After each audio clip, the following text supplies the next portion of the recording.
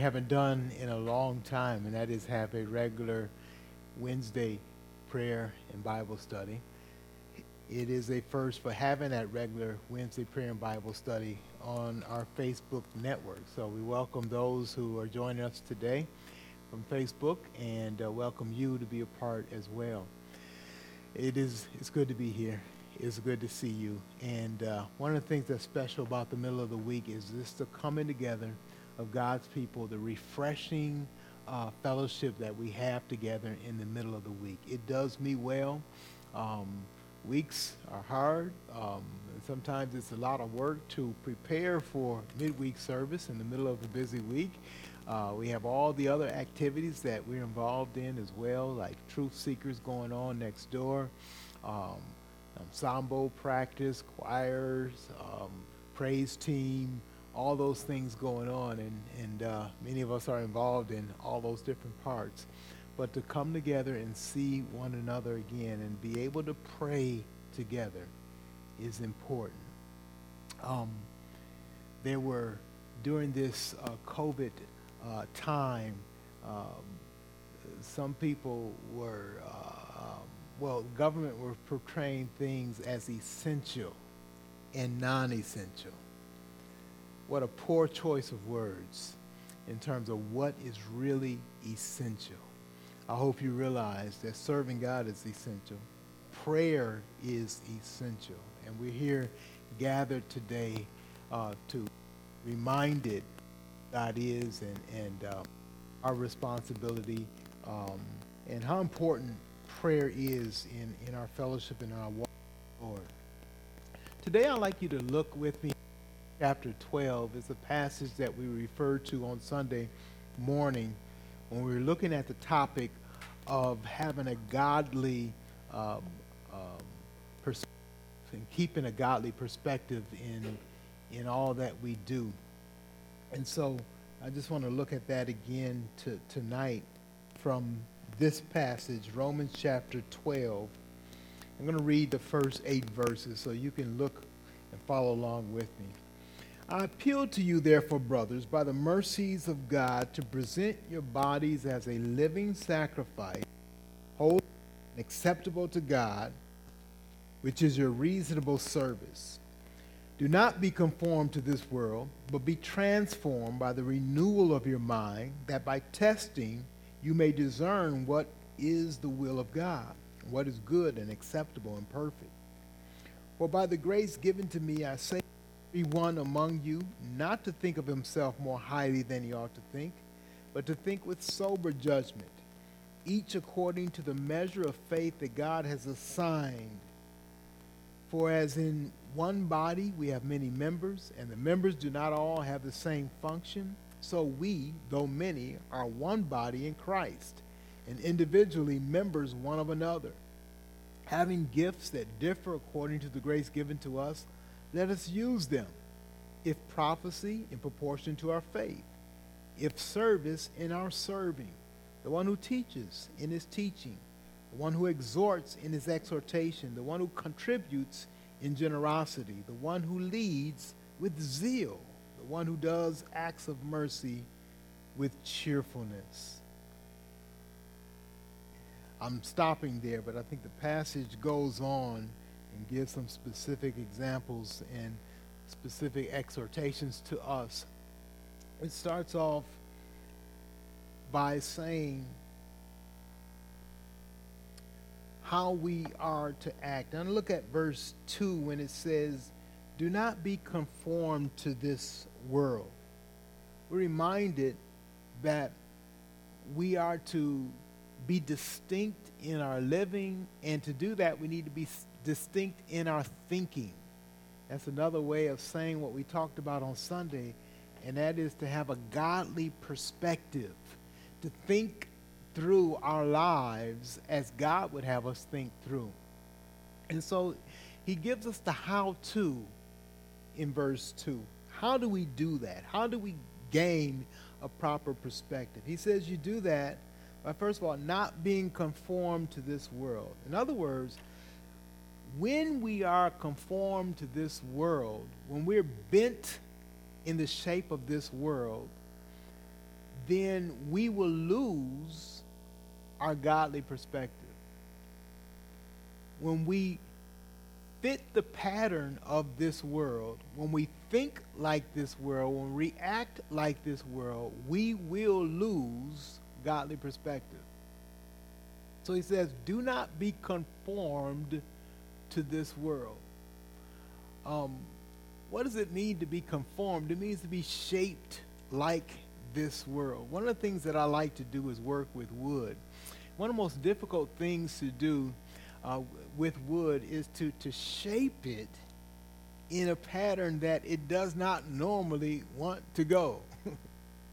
To make something round, one of the things that I worked on in my home is I have railings that are along my step and my front steps, and they curve. And people come and they look at that and they say, how did you do that? They know you didn't go to Menards and just buy those because they're not made like that. So you have to make them. And so you have to take extra steps to make that wood conform to what you want it to conform to. The Bible is telling us not to be conformed by the environment that we're in. One of the things I noticed from wood, if you put it in a moist environment, it will warp and it will bend and it will twist. It will conform to the environment that it's in. The Bible says as Christians, we're not to conform to the environment we're put in. We're living on this world, but we're not to be like this world. So it says, do not be conformed to this world. And it says how to. How do we do that? But be transformed by the renewal of your mind. It starts with our thinking and that thought processes that we go through and the input that we put into our mind. Be transformed by the renewal of your mind. One of the reasons why we prayed regularly is it reminds us of who God is, that he's real. We sang a song on Sunday, My God is Real. That song's been ringing in my mind all week. Yes, God is real. We're reminded that we are not just speaking up into the air when we pray. We're speaking to a personal being who is real, who is living, who is sovereign, who is present, and who's almighty. We're reminded of that as we pray. We're also reminded of our need, that we need him. And so we pray, and it continues, it has us to focus on who God is and who we are. Didn't we sing another song on Sunday, Standing in the Need? Standing in the need of prayer. It reminded us that we're in need of God. So we come here tonight to remind ourselves of those truths. And so we reflect on that, and that's part of the renewing of our mind. But our mind is renewed by God's input that comes from God's word. Then he tells us what's the impact of this renewal. He says in verse 2, be transformed by the renewal of your mind, that by testing you may discern what is the will of God. This transformation that comes from God's word renewing our minds enables us to understand God's purpose. Be transformed by the renewal of your mind so that you may, it says that by testing you may discern what is the will of God. This godly perspective then allows us to understand and embrace the will of God. We need to understand God's will. We need to be in tune with God's will. We need to understand it. We need to follow it. We need to obey it. And so by renewing our mind, it says, be transformed by the renewal of your mind so that, or that by testing you may discern what is the will of God, what is good and acceptable and perfect. So we should be sifting through our thoughts and sifting through God's thoughts and understanding what God's thoughts are and what his purpose is in our lives. That's a daily process that we should be going through. He goes on in the next section, starting at verse 3, talks about how we're individuals, but we are a group. We are individual, but we are connected with each other, and that's intentional. We are to be connected. Here's how we are to think. He says, I say to everyone among you not to think of himself more highly than he ought to think. Not to think of himself more highly than he ought to think. Then he says how we are to think. But to think with sober judgment, each according to the measure of faith that God has assigned. So he goes into this bit of how we're individuals and we differ from each other. We're unique, but we have a unity together. And he explains it this way. For as in one body we have many members, and the members do not all have the same function. That's important to realize. There's one body, there's unity, but there's diversity, many members, in other words, different parts of that body, and each of those parts have different functions, but we should function as one.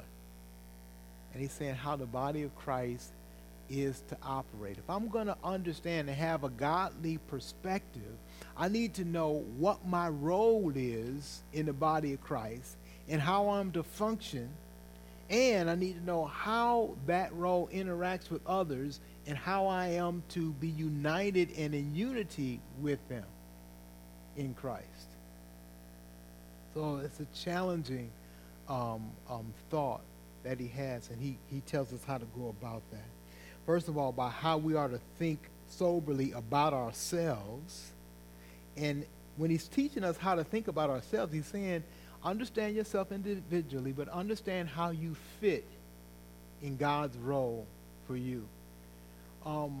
That's a process that we need to be walking through and thinking through each day and each time, and just contemplating on that. God, what is my responsibility? What is my role? What am I supposed to be doing? And I need to recognize that role is unique, but it's not separated from everybody else. How am I to function in this body along with the other members that you have placed in that body? Let's just summarize as he goes through verse 5. So we, though many, are one body in Christ, and individually members of one of another. Having gifts that differ according to the grace given to us, let's use them. So he acknowledges that we've been given different measures. We've been given different abilities. We have different functions, and we're to use those, but we use them as we work together. Understanding the mind of God, understanding, having a godly perspective. We see ourselves in connection with God. We see each other and how we are to function together in connection to God. We relate that to prayer tonight. We have concerns that are not just our own. We have concerns with each other as a group as we pray for one another, as we pray for the needs of each other. We have individual needs, and we have collective. We recognize the needs of others in this body. It's saying we rejoice. We hurt when others are. We are connected, and so we pray together. So let's come together to pray tonight.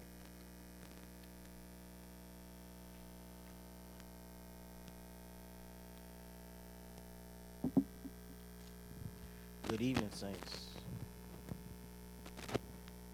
We back. Praise God, we're back.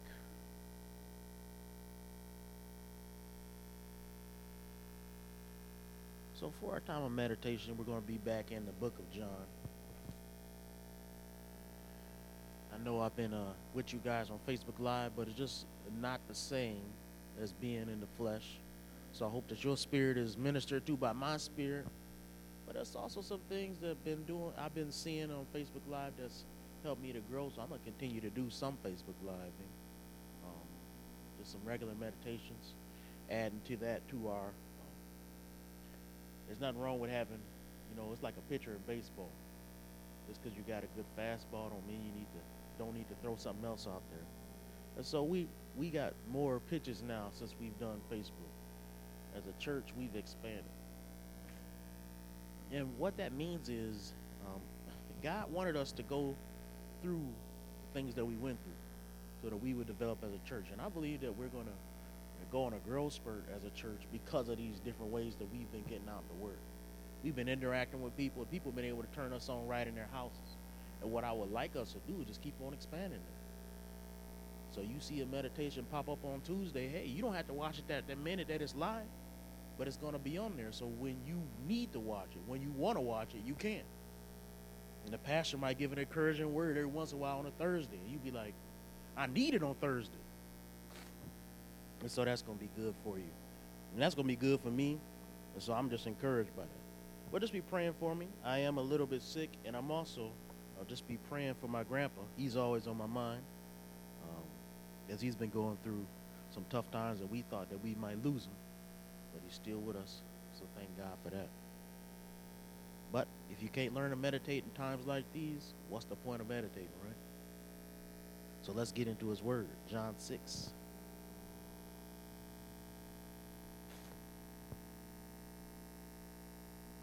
Real stuffed up. So what I'm going to have somebody do is, why don't somebody come up here and could read John 6 through verse 15. And I'll give you a mic if you could just read that.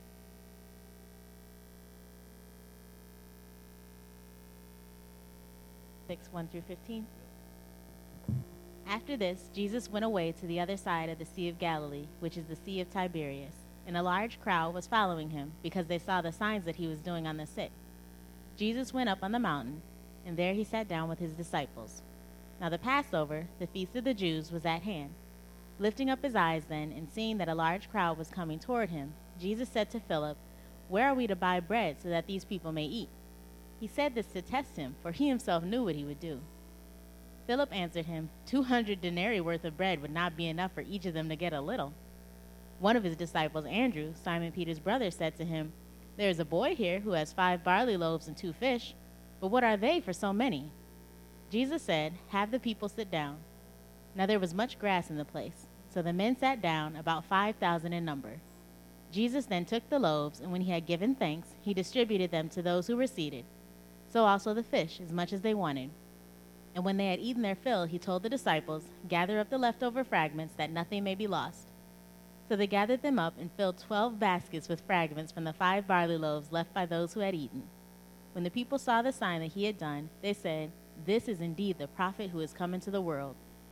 Perceiving then that they were about to come and take him by force to make him king, Jesus withdrew again to the mountain by himself. Thank you. Now, we've been talking about looking at God's word the proper way. Let's talk about this. What are keys to understanding God's word? No matter what, where are you looking at it? What are the biggest keys to understanding God's word? Context. Okay. The author. All right, let's explain that. Come on, can you explain what you meant by context? Okay. Got you. Saying the author. Got you. So, the author and the audience, that is definitely a big and important. Who else got something they want to add in there? Keys to help you understand God's word.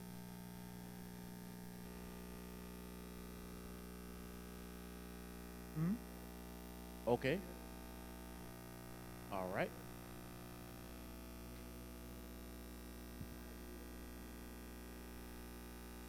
Okay, so let's modify that a little bit. When you say read it to the end, let's say read it to a complete thought, right?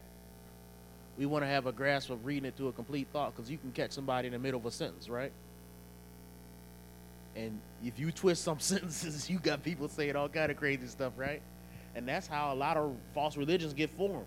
They'll take a sentence out of nowhere, and they'll just start believing in that. And where did that come from, right? They took that thought and left it, and it actually had an ending. In the beginning was the Word. The Word's with God. The Word was God. You switch one word around, and now you got the Jehovah's Witnesses, right? What else? Any other keys? All right, so I think you guys hit on it. That's really good. Biggest thing that you want to look at always, and I always say this, and it's a combination of what you guys are saying, is this: the big view is the best view, right? If you look at God's word as a whole, let's talk about what is God's word about. What is about? What is God's word about? It's about himself. Definitely. What's the point? If you read God's word and you don't get this, you missed it. What is that? Fill in that blank. If you don't get Christ, you missed it. Right? There are some things that we have to get from God's word. We have to see Christ.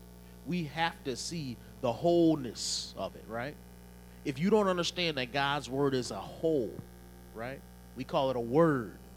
And that's a funny thing to call it a word when it's all these words, but we call it a word because it's one complete thought. And if we don't get that as a complete thought, we're going to get into being a false teacher ourselves.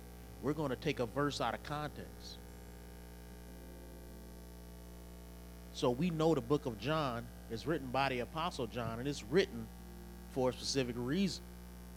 And that reason appears to be so that we might believe. So now what is Jesus trying to do to get us to believe in this chapter? This author had a reason that he wrote chapter 6. And he's sitting there talking about the time that Jesus made the loaves. What about that makes us believe?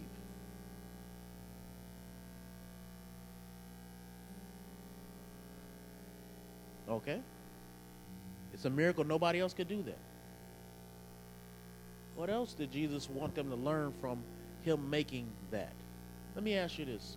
Why did he ask them? He said to one of his apostles, you do something about this. Or how do you think we can do this? Why do you ask that question? Show them their need, right? Show them their need. That's one of the reasons that sometimes we have a problem with the prosperity gospel, the thought that you can preach about what God does without speaking about man's great need. If you don't preach about sin, Joel Osteen's of the world, what good does it do? We have to talk about the bad guy. We have to talk about what we need to be saved from if we have a Savior. So these people don't have food. They're gathered, and we get the context is this. It's Passover time. It's like festival time. There are always crowds around in the Jewish world during this time. And these crowds went and followed Jesus out into the wilderness where there is no food. And Jesus feels compassion for these people, and he asks his apostles, hey, how are you going to feed these people? They're like, what? We never even thought about that, Jesus. But I think the first thought we have to have is this, that Jesus cared about feeding them. If that was me, I'd be like, y'all came out here, get your own food. You didn't think about that? You a grown man. But that's not what Jesus said. Second thing that we notice about this is that Jesus wanted them to know that there was a need that they couldn't fulfill. The third thing that Jesus wanted them to understand was that there was something that they had, but it just wasn't enough. They did have fishes. They did have loaves. It just wasn't enough. It was enough for one boy, but not enough for the whole. But I do think that there was something that Jesus didn't want them to believe. And when you look at that last verse, it says, perceiving then that they were about to come and take him by force to make him king, Jesus withdrew. There's something about this that made people believe something about Jesus that he didn't want them to believe. And I think many times in the world we talk about what Jesus is, but I believe there is also room to talk about what Jesus is not. Jesus was not their king to establish their political goals of that time. Jesus is not, how do I say this? Jesus is not your mule. You know what a mule is? In drug terms, a mule brings somebody's drug from one place to another. Jesus is not your mule. He is not the one that carries what you want carried where you want him to go. And if you turn on the TV, you see lots of people turning Jesus into a mule. If you're gay, you make Jesus support being gay. If you want somebody to not judge, you support Jesus not supporting people judging. If you're a Republican, you make Jesus a Republican. If you're a Democrat, you make him a Democrat. If you're a socialist, you make him a socialist. And at the end of the day, Jesus stops being Jesus, and he starts to be somebody's mule. He got to do what you want him to do, and then he stops being God, and he starts being genie. And genies are very powerful, but they only do what you wish them to do, right? And this is not the kind of Jesus that we see that he wants us to believe in. He's not the Jesus that fulfills all your wishes. He's a Jesus that does the will of God. That's the one he wants you to believe in. So that's it for our meditation. I praise God that we're back together again. Just want to bring a little word and just thank God for being back here. It's an encouragement to see all you guys again. It's touching to be in the church of God, isn't it? So praise God. Be encouraged that you're with the people.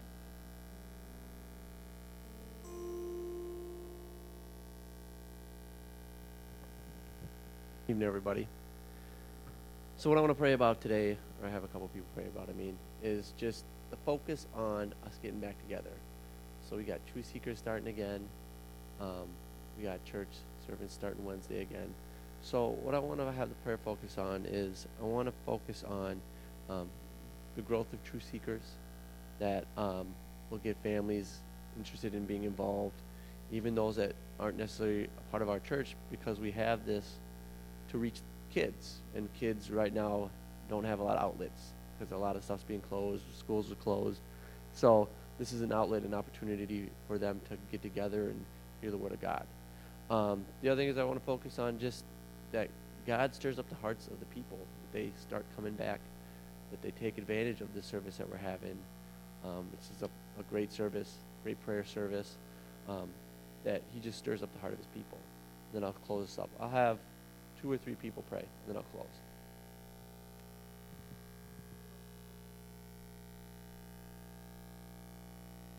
Continuing in prayer, Lord, we just lift up this ministry here. We just praise you for allowing us to come together and worship you, to pray to you, Lord. We know that you are a God that hears our prayers. We ask that you continue to stir up your people, not only in this church, but in the churches abroad, all across our country and all across this globe, to get together and to begin to fellowship amongst each other, continue to study your word together as you has intended it, Lord. You've intended that interaction between the saints, Lord, not interaction behind a video camera, but in life interaction being poured in each other. We ask that you just stir them up to want to attend church again, to find the ability to be here. Stir those up who aren't a part of our church, Lord, who have children who could utilize Truth Seekers, that these kids can hear your word, Lord, that you give us the opportunity to give these kids your word, and continue to use us in a mighty way in your city, Lord, in a place that really needs your word. In your name we pray. Amen.